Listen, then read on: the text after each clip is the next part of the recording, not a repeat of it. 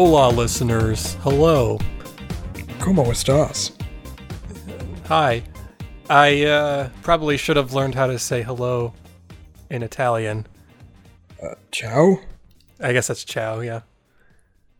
Ciao, listeners, and welcome to Funk Radio.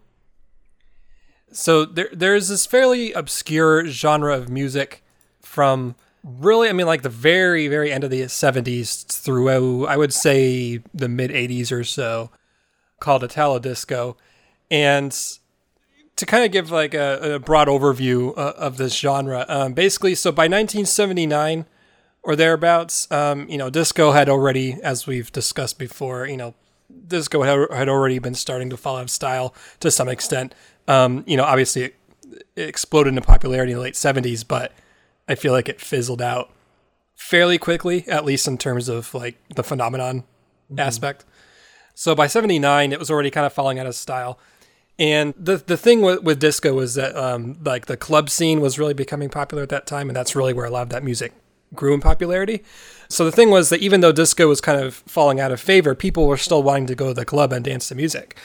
So as club owners or whoever started looking into, something new that they could play, they noticed like, hey, there's a good number of music producers in Italy that were, churning out this new kind of dance music that took some elements of disco, but it was also adding more emphasis on like drum machines and synthesizers.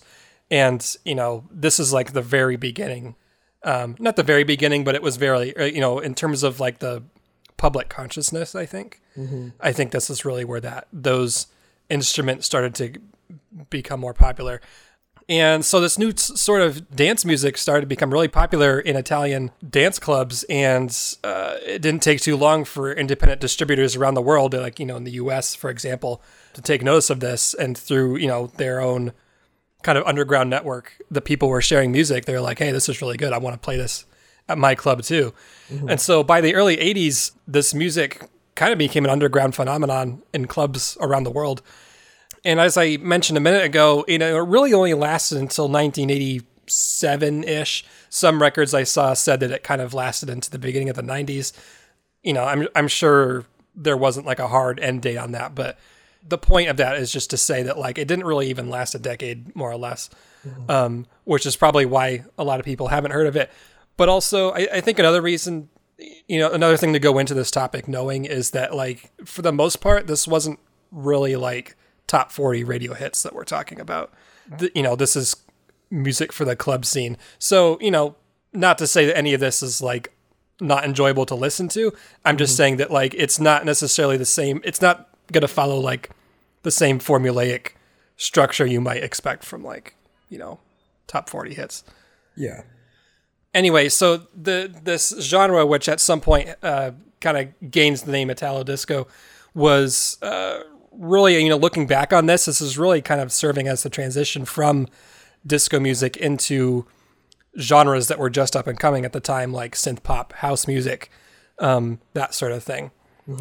Now, a side note I wanted to make with that was, like, I don't want to claim that this was, like, the only genre that was pioneering this sort of sound. Now, in a way, it was definitely one of the few that was doing that. But, you also had other pockets of people, other parts of the world who were also experimenting with synthesizers and electronic music early on, especially through the 70s. For example, the Donna Summer song, I Feel Love, from a couple of years earlier, 1977. A lot of people, and I'm sure you know this too, a lot of people consider that to be like the landmark song that was like, okay, here's synth music or electronic music, like hitting the mainstream, like for the first time. And even earlier than that, you had groups like Kraftwerk in Germany who were pioneering electronic music even in the early to mid 70s. It's interesting you mentioned Donna Summer, actually, and I was going to ask you about this later on, but I guess this is a good tie-in. Donna Summer's song, I Feel Love, one of the major composers on that song was actually Giorgio Moroder, who I know we've talked about on this show before. He was kind of a pioneer of both disco and sort of the early exploration of sort of electronic and synthesizers. Absolutely. And after Googling his name, he is also Italian. So I'm curious if there's a bit of a connection there. I think so. Some records I read in my research said that he was one of the pioneers of this genre.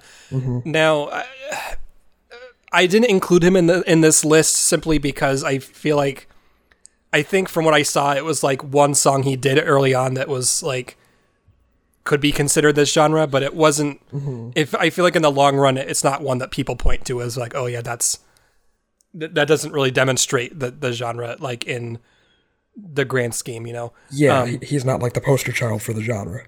Exactly, but I do, yeah, absolutely. I do think that he is worth mentioning at least as a footnote in here.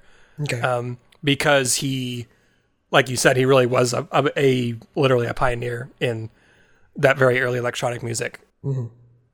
Yeah, so this, I think this will be fairly interesting. So I compiled a list of 6 songs to go through. This is by no means like exhaustive in terms of like every song that was in this genre, but I really tried to pick out ones that at least people who are familiar with the genre, you know, can recognize today. Before we start with the list, I wanted to ask, you know, either with the artists that I wrote down here or just elsewhere, have you had any prior experience with this genre or no? Honestly, not really. I mean, not any that I would immediately recognize as coming from this genre. Yeah. Like maybe I've heard some songs that were qualified as this Italo disco, but I wasn't really aware that it was considered some sort of separate subgenre and it wasn't maybe just considered disco. Yeah. And I think as we listen through, I think we're going to hear elements of disco, but I think it's also going to be fairly clear, at least in some cases, like that it's kind of skewed off from that. Mm-hmm. Personally, my familiarity with this genre, I've never like fully researched it until this episode, but I've had some like baseline familiarity with it for probably 5-6 years. Oh, wow. It was kind of fun to bring in a slight amount of familiarity, but also learn a lot of new stuff too. So hopefully this will be interesting to you and the listeners. So I guess to get started, I had said that, this movement started around 1979 or so, but the first song I think that really solidified this as being kind of like a new musical movement, if you will, was a song called I'm Ready by the group Kano in 1980. Now, this group was from Milan, Italy, and they're considered really one of the first popular Italo disco bands.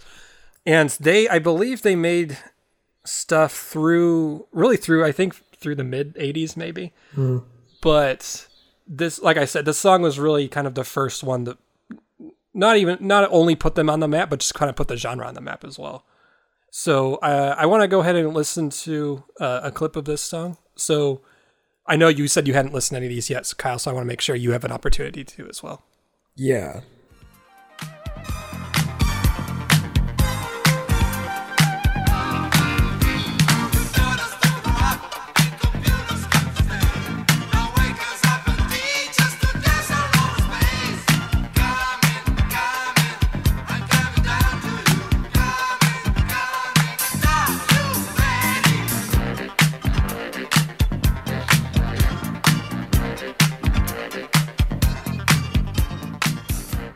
Yeah, it's interesting. It's got, I don't know how to describe it, that robotic voice sound that's similar to, oh my gosh, I'm spacing right now, the Herbie Hancock song, Rocket.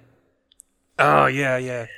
That kind of, like, robot synthy sound. I don't know if, like we talked about in the prior episode, I don't know if they did that using vocoders or how they created that effect, but, Yeah, it actually was a vocoder, and this was one of the early song, like it's not like a world famous song that used it necessarily, but it is notable definitely for its use of a vocoder, because obviously this, that was still sort of a new concept at the time.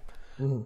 But as you mentioned, yeah, I mean, you can see some similarity with disco there, at least a little bit. If nothing else, I think you can see a common thread in the sense that it would be good for like dancing at the club. Because it's fairly repetitive in a catchy way, I suppose. Mm-hmm. They're probably my favorite group from this list, and I do have other songs that are a bit more palatable in the sense that, like, I don't necessarily want to listen to a club song, but I did want to mention that chronologically as kind of being the first to kind of solidify the genre. So a couple years later, in 1982, there was, I guess it was a duo of two music producers who called themselves Klein plus MBO, and they produced a song called Dirty Talk, and they were also based in Milan. So the two guys, their names were Mario Boncaldo, he was Italian, and then Tony Carrasco. He seems like also Italian, but at least, if nothing else, he was living in the U.S. At the time. And so I don't know the full story of like how they met or what their deal was in terms of their collaboration. But they were basically two Italian guys. And so the song Dirty Talk was their single from their debut album called First, which, like I said, was released in 1982 from Zanza Records. And you're not going to hear any big record labels here. I mean, this is all fairly independently made stuff, small time record labels and all that. So that's kind of fun. So this song in particular actually is sort of interesting in the sense that it's considered by many as being an early inspiration for the Chicago house music movement in the 80s. I don't really know anything about house music. I mean, I can pick it out if by listening to it, but I don't know any history about it, but I didn't know that, at least in the US, that Chicago was like a breeding ground for that, which is sort of interesting. Anyway, so that's interesting. Let's go ahead and listen to a clip of this one.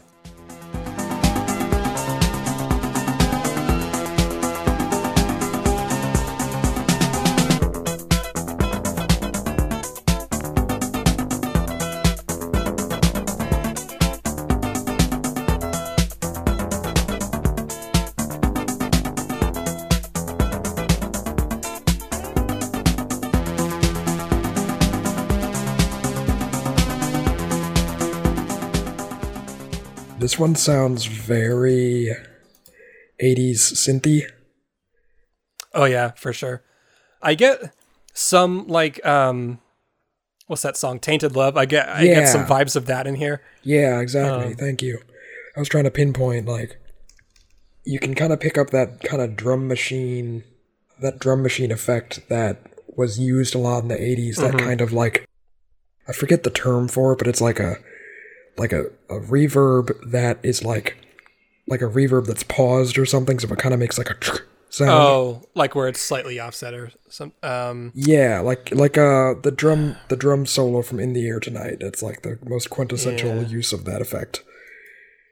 I can't think of the term for that, but yeah, I think you're definitely right. So you can see definitely, even by now in 1982. By the way, Tainted Love, the Soft Cell song came out in 81, so around the same time. You can definitely tell that like synth was really starting to take the center stage with music like this. And you absolutely saw that with pop music as well in the 80s, but this is pretty early on, so I would say this is probably one of the early songs to really make use of that. Yeah. And it's a catchy song too. It's pretty good. So 2 years after that, there was a guy named Ken Laszlo who released a song called Hey Hey Guy in 1984.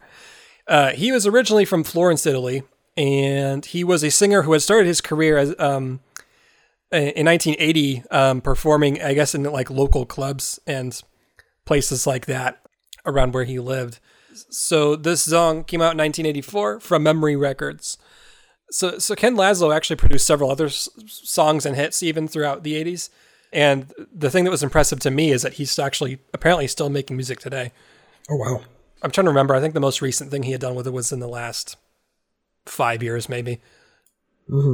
Anyway, let's go ahead and listen to a clip of this song, Hey Hey Guy.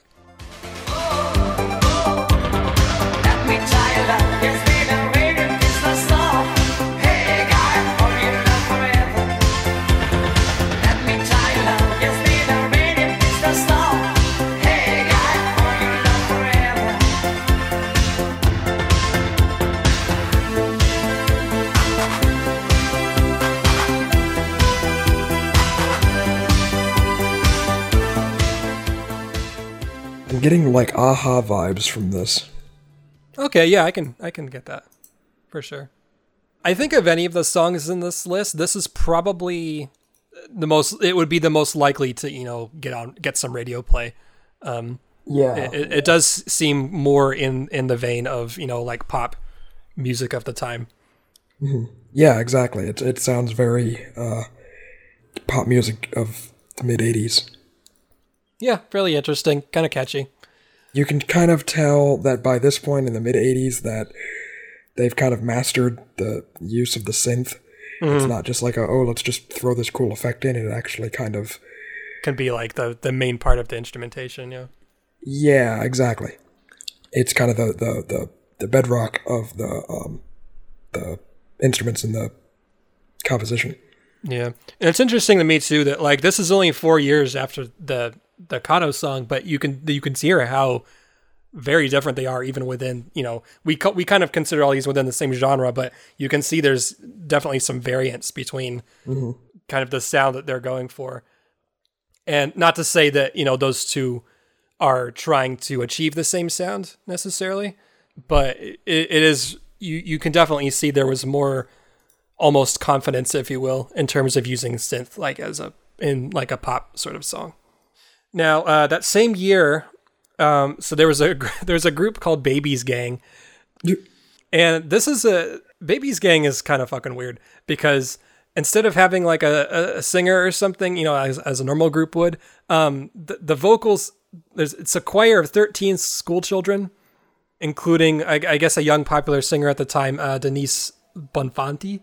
So all of their songs are sung by this choir of children, and it's weird because like I really like their songs, even though I also recognize that it's really weird that this is the vocals that we're getting. Yeah. I think partially the reason I like it a lot is because I think the instrumentation is there with the synth music, the common thread throughout this whole discussion. I think the music itself definitely carries it. So so obviously these children are not writing the songs. So most of their songs were written by Italian singer Ivana Spagna and music producer Larry Pignoli. It's me. The song that we're going to play is a song called Challenger. It was included on their only album called Challenger, which was released the next year in 1985. So this was a single that was released earlier on. And that's a kind of a common thing you'll see in this genre too. You'll see a lot of like one album wonders, if you will. Yeah, for sure. Should we play a little clip of this? I think we should.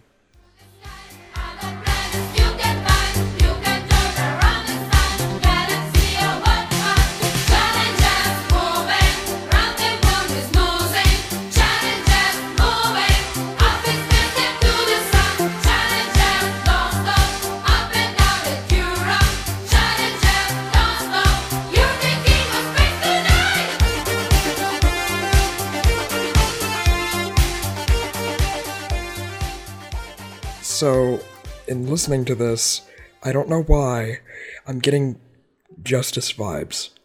Oh, that's interesting. It's probably the Kiddie Choir, and so I googled it. There's a famous song called "That's How the Good Lord Works," which is sampled a lot in different genres, and it's a choir singing, "That's How the Good Lord Works" over and over. It's a fairly famous sample, and I don't know why it reminded me this song reminded me so much of that. Huh, interesting. You know what it reminded me of is that Pink Floyd song, Another Brick in the Wall. Oh yeah. Because there's some of that in that song as well, and for some reason it kind of makes me think of that. Apparently they liked exploiting children for music in the 80s. Yeah, it's I think Another Brick in the Wall is definitely a unique choice. I mean, no matter what genre you're in or what kind of music you're making, it's just something you don't really see most of the time, aside from like children's music. Yeah, it's funny listening to like a choir of children singing alongside this very synthy 80s song. In the following year, this is 1985, the group is called, I assume it's a group. Some of these, it's hard to tell whether it's like one guy, just like a music producer, or a few people. Anyway, they're called Cyber People. And the song I picked by them is called Void Vision. Cyber People was kind of like I said a minute ago, where like you get a lot of artists that don't really stick around for that long. Cyber People was a short-lived act, but in their fairly short time, I think it was only a couple of years, so they were around. They produced 3 very important singles in the Italo disco movement: Polaris, Dr. Faustus, and Void Vision, the one we're going to listen to in a second. So this particular project was spearheaded by producer Alessandro Zani. He was behind several other acts within the genre as well, which is sort of interesting because you start seeing a lot of like common thread between a lot of these, one and done sort of groups within the genre. It's almost like some of the same people start collaborating with each other and trying different things within the same genre, but then like pulling out and then like coming right back in with a different name. Huh. So it's sort of interesting. And so let's go ahead and listen to a clip of Void Vision.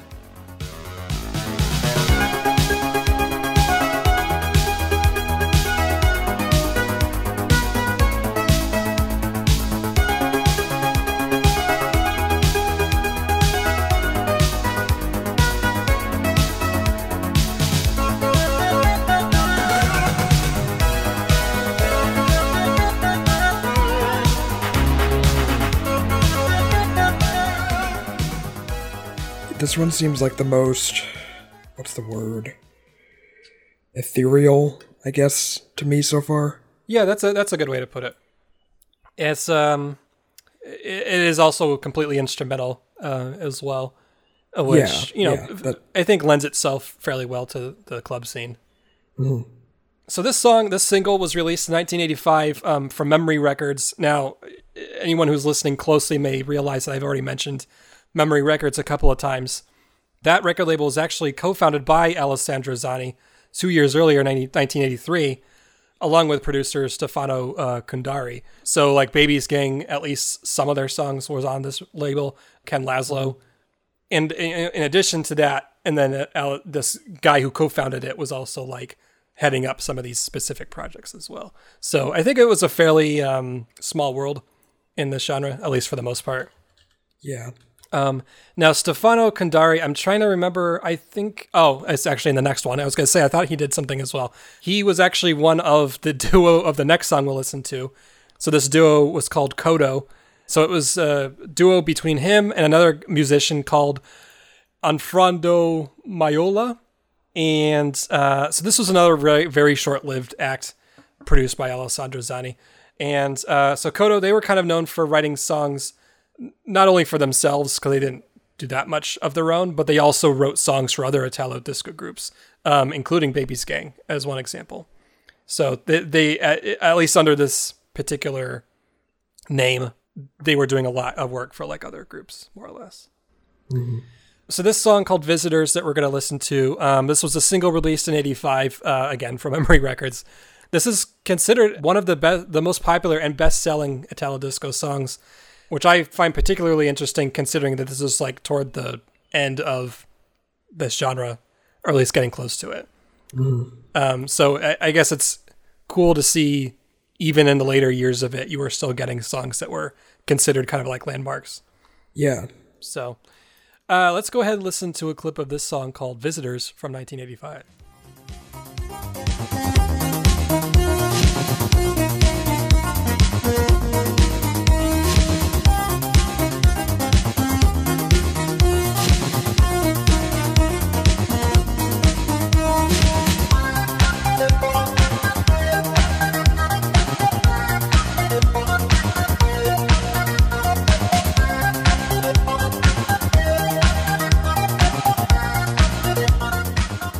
I don't know why I'm getting like video game vibes from this. Oh yeah, I can hear that for sure. And I know we've never specifically done an episode on, was that chiptune music? Yeah. Surprisingly, I feel like we probably should do that. I'm gonna write that down. Not to say this is chiptune music, but I think, obviously the time frame is the same. And so you get a lot of common themes, I guess. You can definitely see that the genre has matured by this point. Oh yeah, absolutely. And like you said, this is one of the more, I guess, radio-friendly, commercial-friendly songs. especially for being an instrumental song. And you do, I feel like you also at this point in the mid 80s, you're already seeing like any semblance of disco at this point is pretty much gone. Yeah, which is sort of interesting. It is interesting, like you said, the difference between the first song you played, I'm Ready by Kano, to this, and you can see the elements of disco slowly like fade away and be replaced entirely by synth, drum beats, a lot more reverb. Oh yeah, yeah. And it kind of was the laying the groundwork for a lot of the sound that a lot of even Pop's music from the 80s ended up having. Yeah, I think even in this fairly short time period with this few songs, you can kind of see a shift in music that is kind of, I mean, obviously this is a fairly specific genre, but like, I feel like the sound and this like transition is also very emblematic of just like music in general during this time. Mm-hmm. I think the shift was probably more gradual for pop music. I think it probably, you know, for it to be heavy on synth, probably, I would think that it probably tiptoed a little bit to get there. Yeah. Whereas with some of these lesser known genres that are kind of used in a more specific setting, I think they were more willing to, you know, experiment and, you know, make something that they really liked without worrying about like, oh, is this going to, you know, hit our sales numbers because of radio play or whatever. So it's sort of interesting. Yeah, that's a good point. It's like almost like this genre was like the laboratory for what the 80s, a lot of the pop 80s sound would become, because like you said, they weren't driven by sales or mainstream popularity. It was just like, hey, let's make some good dance music. And I mean, honestly, a lot of pop music evolves from the dance music scene, evolves from instrumental music, so it makes sense. Yeah. If people are going to want to dance to something, they're going to want to buy it, so it becomes popular. Yeah. And, you know, I think for anyone who's into finding like really obscure music, I think this genre is actually kind of a goldmine for that. Because, I mean, like the ones we've talked about today, and not to say that any of these are well known by any means, because they're not, but you could find ones that are even less known than these within this genre. Because, I mean, like, I think Wikipedia had a list of, I want to, just a spitball, I think they had maybe like a list of like 100 songs or something like that are kind of in this genre. So there's definitely more to listen to, but there's also like a long list of other musical artists that were trying this. I do feel pretty strongly that this group that we've listened to today is pretty well rounded in terms of like where the genre was going. But yeah, I think for anyone interested in learning more about this, there's definitely more to kind of dig up. Online crate digging, if you will, I suppose. Yeah. I'd be curious, like, what some of these original vinyls are going for, you know? Like, who doesn't want Challenger by Baby's Gang? You should look that up right now, live on Funk Radio. I can't imagine they're that expensive. Unless... Oh my god. Baby's Gang Challenger, the LP album in near mint condition, is $169. Oh my god. So the second half of what I was gonna say was, I can't imagine they're too expensive unless there is a less by nature of just rarity. Yeah. That's pretty impressive. I would not have guessed that. However, the Kano album that you first played is, you can find it, you know, decent version of it, very good, for $10. Oh, okay. I got the impression that one sold fairly well, so I guess it would make sense that it would be a little bit more cheap. That, you know, the Baby's Gang thing, that being their only album, I'm sure there weren't a ton of copies of that made their way around. So true. Here we go. Klein plus NBO, Dirty Talk. Oh, you can get the single for $7. Oh, that's not bad. It's not terrible. I think the work that these people were doing was, you know, while itself was not, you know, remembered by a lot of people directly, I think it was extremely inspirational to the people who would, you know, be known as kind of like the early electronic artists. Yeah. Throughout, you know, I would say probably depending on which subgenre of that you want to pick from, maybe late 80s, early 90s. Mm-hmm. And I'm pretty positive that, a lot of early electronic artists did pull directly from even the songs that we are listening to today. So it's, if you consider electronic music today, I don't really see any evidence of anything like this. Maybe a little bit of like Daft Punk and stuff. Yeah. Maybe the vocoder is probably the closest thing you could come to any semblance of what you might hear now. It would almost be interesting now to go listen to some of that earliest electronic music and see if there was like a closer tie to some of this. True. So anyway, that's about everything I wanted to talk about today. Was there anything you wanted to touch on? No, I think I'm good. I mean, it is interesting how this genre kind of was born out of, a lot of people can argue that disco was kind of a failed genre because after it died, it didn't really go on to influence very much. But the fact that this genre kind of grew out of that and basically would become the defining sound of, 80s music is pretty interesting. So yeah. And I think this is a good example of a genre that was like historically important in the sense that it made the groundwork for genres that did become extremely popular. So I think these are kind of like footnotes in history, if you will, that a lot of people don't think about, but I think they're worth talking about. For sure. So if you listeners want to tell us something, go to facebook.com/getyourfunk and tell us something. That's an extremely vague prompt, so you should almost certainly have something to say. No excuses. If you'd rather listen to some of the other episodes we've done, perhaps on other musical genres that we've discussed, you can go to getyourfunk.com and you'll find our entire catalog of episodes from the last several years. We've talked about a lot of different things. Thanks for listening, everybody. Tune in next time. Maybe we'll talk about a different topic that skirts around synth music. Maybe. Okay. Cool. So yeah, this has been your host, Kyle. And this has been your host, Peter. And you have been, can you guess it? The listener. I almost said, can you guess it, listeners? Whatever. Swiper, stop swiping. Listeners, stop listening, because it's the end of the episode. Bye.